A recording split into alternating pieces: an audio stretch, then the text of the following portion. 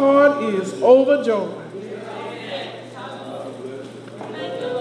Woo, praise the name of the Lord. New Zion, there's another Zion in the house. Hallelujah. Under the proud pastor and my big brother in the gospel, Reverend Gerald Ballou, the Zion Travelers Missionary Baptist Church. Would all of y'all in Zion Travelers please stand for just a minute? Amen. These are my people right here. Amen. We spent a lot of good quality time together. And they some loving folks. Amen. In Zion. To Zion Travelers. It's so good to see y'all this morning. My heart is so overjoyed. And before I continue, Reverend Stevens and Brother Wheeler, I'm going to have a short meeting after church with the members. And if y'all could stay, I'd like for y'all to stay for the meeting. Is that all right? Amen. Because I know y'all wasn't here then. But if y'all can, please stay. Of information of importance, all right? Amen. Amen. Well, without further ado, let us go to the book of Haggai, chapter 1. The book of Haggai, chapter 1. When you have it, please say amen. If you're still looking for it, say wait a minute. Amen.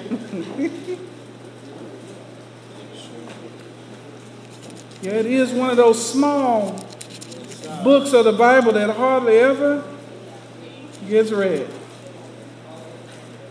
But we know the whole counsel of God is in all the books of the Bible. Amen. Yes, sir. Yes, sir. Amen. The book of Haggai, chapter 1, starting at verse 1, you will find these words.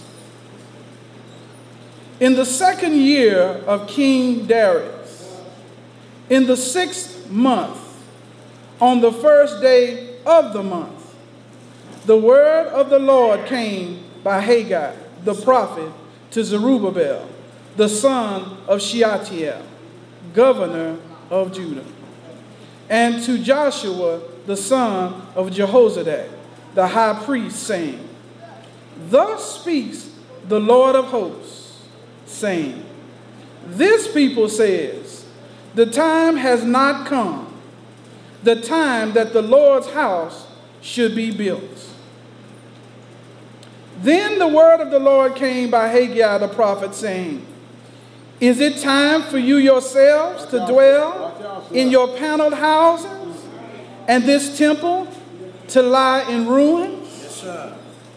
Now therefore, thus saith the Lord of hosts, consider your ways. Amen. Thank you for standing for the reading of God's word. All right, sir. Amen. And I want to speak to you for a few moments from the thoughts. Yes, sir. Keep preaching now. Consider your ways. Consider your ways. This morning, New Zion, this message will build a foundation on why the priorities that I've laid out for this church are prioritized the way they are. Because I know the heart of the Lord concerning his temples, or concerning his church building, and concerning his places of meeting, of worship of his people. Haggai was a prophet that lived during the time at which the walls were burned down in Jerusalem and the temple needed to be rebuilt. His time of prophecy and urging of the people came prior to the time of Nehemiah, whom after the temple was built, that Nehemiah came and built the walls. But here we see the prophet Haggai, saying to Zerubbabel, the son of Shealtiel, governor of Judah. It always starts with the leaders. God has placed leaders in every church to take care of the things of God concerning that congregation. And those leaders are there for spiritual and physical needs. All right, sir. All right. And so we see here that the prophet, the spiritual man of God, brought a word to the governor, got a word to Zerubbabel regarding the temple. And here in this text, what we are seeing is the manifestation of a people who are apathetic toward God. In verse 2 it says, thus speaks the Lord of hosts, saying, this people says, the time has not come, the time that the Lord's house should be built.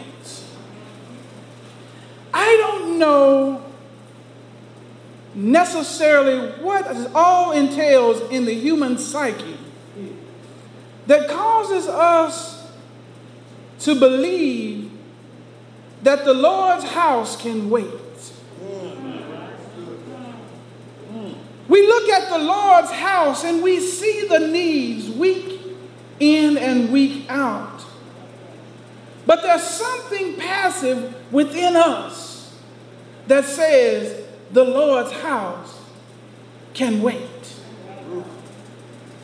And so, time after time, I have been approached year after year in issues of building, and the leaders will say to me, they will say things like, we can wait till next year. The summer's almost over. We can go into the winter time and everything is going to be all right. But I've lived long enough now to realize that procrastination has no end. Yes, sir. Yes, sir. Right about it. If you put off today to tomorrow what you should have did right now, it becomes the day after tomorrow. Right. And then the year after this year, and then the year after that, and it just goes on and on and on infinitum. Yes, sir. But I'm here to say that the prophet is saying what the Lord has in urgency regarding his house. He doesn't want his house to go down and to wait until when it's a good time for his people to take care of it. All right. Because God knows something about the condition of his house and what that points to. It points to the conditions of the hearts of the people who assemble within. Now, looking here at this prophet's words, the time has not come, the time that the Lord's house should be built. From a physical standpoint, we see that the children of Israel have a disregard about the building of the temple, have a disregard for it being built and solidified and being an example of the one who has the silver and the gold, the cattle on 1,000 hills and the hills thereof. Okay. The one who says the earth is the Lord's and the fullness thereof, and they that dwell in it. Yes, sir. Yes, sir. They're saying, hey, that's not important. So now the representation of this one and true God looks like a broken down, tore down, weak and feeble God. Yeah. And God is saying, you're not going to do that. You're not going to represent me like that. And you're not going to have an apathy toward my buildings that represent me, because it is a spiritual problem that you have in your hearts. So when we look at this text, come on, preacher. We see in verse 3, then the word of the Lord came by Haggai, the prophet, saying, is it time for you yourselves to dwell in your paneled houses and this temple to lie in ruins? See, the problem in Israel, in Judah particularly, is that outside of Jerusalem, the Judeans, they had their beautiful homes on their ranches and on their areas of livestock, and they had their farms and their beautiful homes on the farms, and they had great crops that they had planted and had grown, and they were taking so much good care of that. And so as they took so much care in that, it pointed to a selfishness in their hearts. That they were concerned about their own things, but were not concerned about the things of God. And so God says to them, you build your panel house, you got your place looking real good. I don't see no leaks in your house. I don't see no holes in your roof. I don't see where your house, half the paint is off of it. But why is it that my house lies in ruins? And so for the people of God here today, we have to comprehend the fact that God ain't playing about his house. That's right. Because he ain't playing about his people. And he ain't playing about the mission that he wants us to be on. He wants outside to know that there's something special about them who serve that one true God. That they're not poor and destitute. That they have riches untold. And that they need to be attractive to those outside so that they may come and become part of his family. God is serious about how he's being represented. Now, looking at this text, we see that there's an urgency in the work. God does not want us to be slothful regarding it. But I believe when the people looked at the devastation that Babylon had applied to Jerusalem, they saw their pocketbooks. They looked at Jerusalem and said, that's going to cost a lot of money and a lot of resource to get that temple built back up. I don't know. I've been working on my 401k and my pension plan is looking real nice. And you know what? My savings account, I finally got it to 5 digits. I don't know if I want to give out of that for the temple. I mean, what about me? I got to save up for my retirement. I'm getting old, and what am I going to have for myself? How am I going to take care of me? Come on, preacher. Do y'all hear in those words a lack of faith? We say all the time, without God, we can do nothing. We say that he is Jehovah Jireh, our provider. But when it comes down to the brass tacks of the matter, somehow it becomes all about we taking care of ourselves. And that is an affront to our Father in heaven, who said that he would be our provider. That is an affront to our Father in heaven, who through David said the words, I was once young and now I'm old. I've never seen the righteous forsaken, nor a seed begging bread. It's an affront against God. If we say we can't do for the Lord because we got to take care of us, now it's all about works all over again, ain't it? It's not about faith and trust in God to supply our every need, but it's about us taking care of ourselves. Now we've gone to a mindset like the world. That's how the world thinks. But that's not how the kingdom of God should think. Because the kingdom of God is 180 degrees opposite of the world. In the past 3 Sundays, we have looked at how Jesus provided for the disciples as they provided for others. And not one time did they have to say, we have no more bread. But at the end, they found that they had 12 baskets full. More than enough for them to eat on themselves. Go ahead. So why is it that we allow this to occur? I contend today it's a heart problem. It's a heart problem with the saints. Just like in our Sunday school lesson, how the Sabbath had been mistreated and misappropriated, and it became an issue of selfishness. So it has come with the saints of God. But today, the prophet says to us, the words of the Lord, that we ought to get about the Father's business.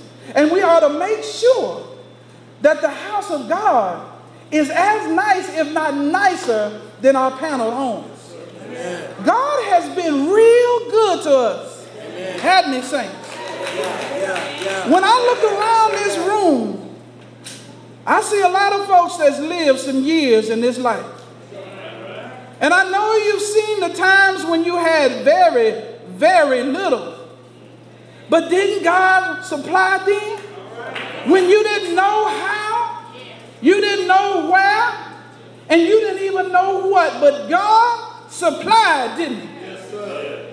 And so now today, God has blessed us with great jobs and beautiful homes in the suburbs and homes that are so much nicer than anything we grew up in. Down in Texas, on outside of Texarkana, the house that I grew up in did not have a garage and it only had 1 bedroom. And it was on cinder blocks. But I've said to you before how God has blessed me, not because I've been so good, but because he's been so good. When I look over my life and I see the things that I've gone through, I know I don't deserve anything that I have, but God, by his good pleasure, has given it to me. I wasn't so smart. I wasn't so bright. But God is merciful. Yes, sir. God is gracious. God has the silver. God has the gold. God has the cattle. God has everything that we need. And he says if you have a heart for him, he'll give you even his desires. Yeah. So as I come to a close today in this message, I am imploring unto you, or in the words of the Apostle Paul, I beseech ye, therefore, brethren, to be about the Father's business and to show faith by stepping up and making sure that God's house is taken care of. Not being so concerned about your own self, but be concerned about the things of God. Because the Bible says, seek ye first the kingdom of God and his righteousness. And guess what? All these things will be added unto you. Don't worry about tomorrow because God's got that in his hand. But if we go forth in faith, doing what we are supposed to do and making sure God's house is a beacon of light and hope and showing it to be the great place that it should be for a king, like the King of Kings and the Lord of Lords. He will take care of you in all your needs. And so today, there may be somebody here under the sound of my voice who hears about this King of Kings and this Lord of Lords, who hears about this one who owns it all, but does not have a relationship with him. Yes, sir. Today I introduce to you Jesus Christ. He is the Lord of Lords and the King of Kings. Yes, sir. Down through 42 generations. That's right. Jesus Christ came to save a sin-sick world. Yes, sir. The Bible says that one evening in the Garden of Gethsemane, under under much anguish about what was to come. He knew that the sins of the entire world was going to be on his shoulders. Like that, he sweated with sweats like blood coming because of the anguish. And he said to his father, if there be any other way, but he loved you so much and he loved his father so much that he said, not my will, but thy will be done. Yes, sir. That's good. That's good. Yes, and the betrayer kissed him, and they marched him from judgment hall to judgment hall. From Annas to Caiaphas. From Caiaphas to the Sanhedrin. From the Sanhedrin to that old fox Pilate. From Pilate to another fox Herod. From Herod back to that old scandalous Pilate. They whipped him all night long in a kangaroo court. One who knew no sin, they tried to condemn. yes, sir. And after they beat him, they marched him down the Via Dolorosa to outside of the walls of Jerusalem to a place called Golgotha's Hill. And they put nails in his hands. And they put nails in his feet. But they made a mistake. They lifted my Jesus. And they dropped him in that hole. But Jesus said, if I be lifted up, I will draw all men unto me. And he's still going today. And if you don't know him in the pardon of Elsie, then he's drawing you right now. They left him up on that cross from the 3rd to the 9th hour. And the Bible says, from the 6th to the 9th hour, darkness was all over the land. In that dark time, he was carrying your sins and my sins.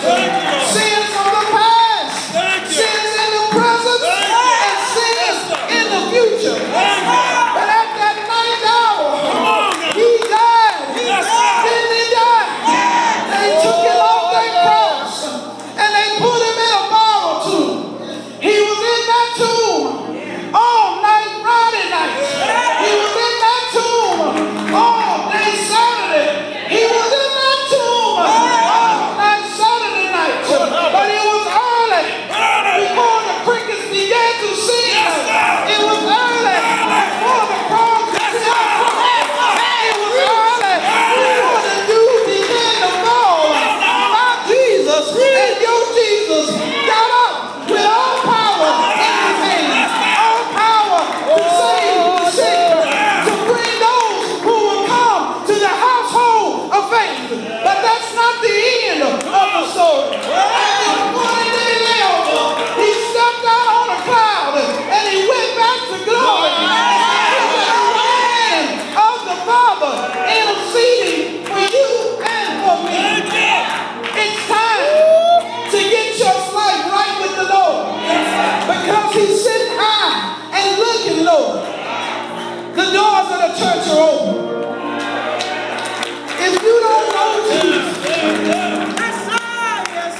in the pardoning of your sin, it's a mighty, mighty good time to get to know him. It won't cost you nothing, because Jesus paid it all. You can come today. That's right. By letter, baptism, or by Christian experience. You can come today. Come to Jesus. Yes, sir. Yes, sir. While you still have time. Hallelujah. Praise his holy name. Amen. There is room at the cross for you. There is room at the cross.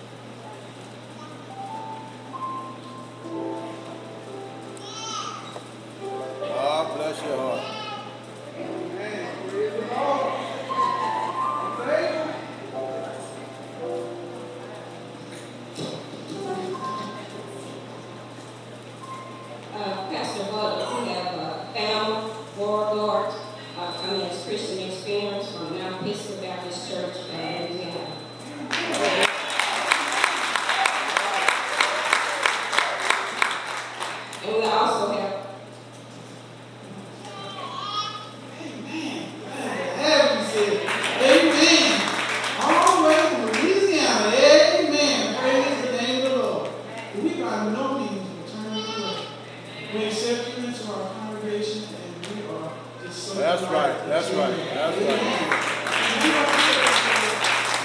Amen. Amen. Well, we are so happy to have you here. Amen. Pastor Butler, we also have Melissa George, and she's coming from Christian Experience, and also from Mount Pisgah Baptist Church, Louisiana.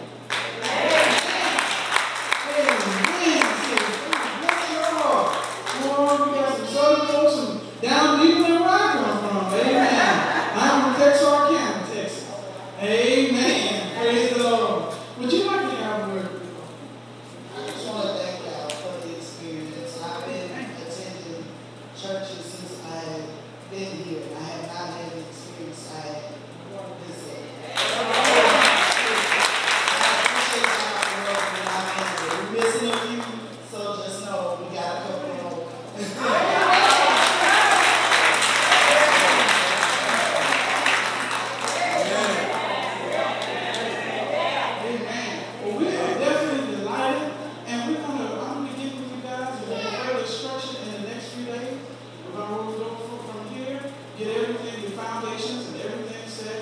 We are so happy that you're here with us. Amen.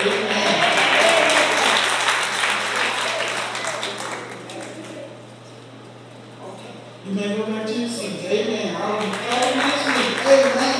Praise the Lord. Praise the Lord. For he is worthy to be praised. Yes, sir. Yes, sir. New Zion, give them a great big welcome. Amen.